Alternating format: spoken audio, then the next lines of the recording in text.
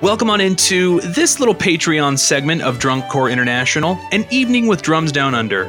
Or morning, because you see he lives down under on the other side of the globe. Go get yourself a globe and find Melbourne. That's where our boy Drums Down Under lives. And in this one, we're going to go ahead and talk about some old school stories because Drums Down Under, he's a little bit old. And you know what? He's a lot a bit old. Let's go ahead and dive on in. Here's Drums Down Under. Fucking cold, mate. Oh yeah, it's winter. Yeah, this is the equivalent of January. It's really fucking cold, especially here in Melbourne, where I live now, because the only thing between us and Antarctica is maybe Tasmania. Wow. And that does fuck all for a block and a nice Arctic blast. Wow. So, woohoo. So how long have you been in Melbourne? Melbourne. What is it here? Melbourne. They just skip all the letters.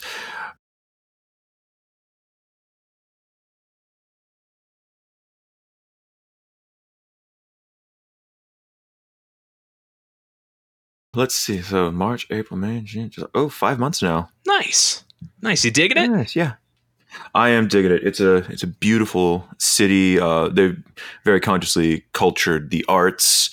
I live just south of the arts precinct, actually. So there's all these wonderful galleries and museums to go to, and it's a great city to be a pedestrian as well. Plus, it's still Australia, so it can't be too cultured. So just yesterday, the husband and I, not yesterday because that was Monday. Yesterday, Sunday. 2 days ago, we went down to St. Kilda, one of the old original resort towns, and just went to a hotel. Now, a proper Aussie hotel is a they still have rooms there, but no one stays there. They're just a pub, a nice big pub where you can get a classic chicken parmy with chips. Watch the footy, good times. Nice. Very cool. Because Australians figured out junk food that Americans haven't figured out. They figured out how to have a chicken schnitzel and a pizza at the same time. Oh, shit. You're on a completely different world than we are. Exactly. It's brilliant. I can't believe America didn't think of that. You would have thought that we would have, being the fattest fucking nation we are. So the point of this little sit-down segment is to get some old school stories, because in case you haven't gleaned from the podcast, Drums Down Under is from the old school. This guy marched G Bugles back in the day. So let's go ahead and dive into conversation the first. Retreats.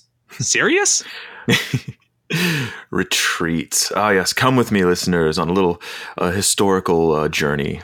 So I see a lot of time on social media and the forums and whatever that a lot of people in my same kind of age bracket and older have these rosy remembrances of retreats. So what they were, if you don't know, after every show, every corps would wait, and we set up a horn block. It was quasi-military. And you kind of get a little bit of free time, but you stayed in uniform. And then when the show was finally done, all the corps marched onto the field, and you had your 10 yards that they gave you, and you set up a retreat block. So you'd have the American flag and your state flag in the front under guard, and then you'd have the color guard, and then the horn line and the drums usually just hung out in the back. And DCI had, at first it was just one song, America, O Canada, that we all played. And then in the later early aughts, they added more songs, and now finally they've done away with the whole thing. But a lot of more senior members of the drum corps community remember retreats very fondly. They talk about a lot of discipline and how it showed who was a serious corps and who wasn't. And it was they've lamented the fact that the retreats are gone. It's destroyed the activity and the traditions. And as I'm reading these comments, all I can think is, bull fucking shit. Okay, let's talk about some of the shit that went down at retreats, okay? Yes, there were a couple corps that were super serious. I can probably name them all in one hand. You got cadets. Yeah. They were always very little tin soldier, standing stock still. You had Santa Clara Vanguard. Oh, for sure. Just because they're old school like that. And you had... I have to go way down the list to find the next one that was dead serious about it. Most of the corps were, took it generally seriously, don't fuck around too much, but dead serious. Cadets, Vanguard, and troopers and Pioneer. Wow. all right. And like, like skip everybody. And when I say like serious versus not, I mean like these people, they stand stock still. You could not talk to them. They would not blink out of turn. They would do nothing. We have other corps like they'll stand there, but their heads moving. If there was a big screen at the stadium, they're turning to look at it, kind of thing. I mean, God's sake, I remember like corps like this. It was like Troop and Pioneer at the end of the retreats era. Their color guard was still bringing flags out onto the field when everyone else had gotten rid of that ages ago. I mean, they were dead serious. Wow. And so, but most everybody wasn't. It was just kind of a fun thing, and we just kind of bullshit the music. Some things that happened that caused me to call the whole like tradition. Oh, there's so much tradition built up in this. I can't believe they got rid of tradition.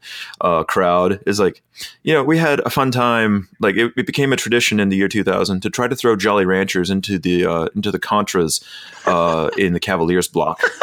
You just hear it go.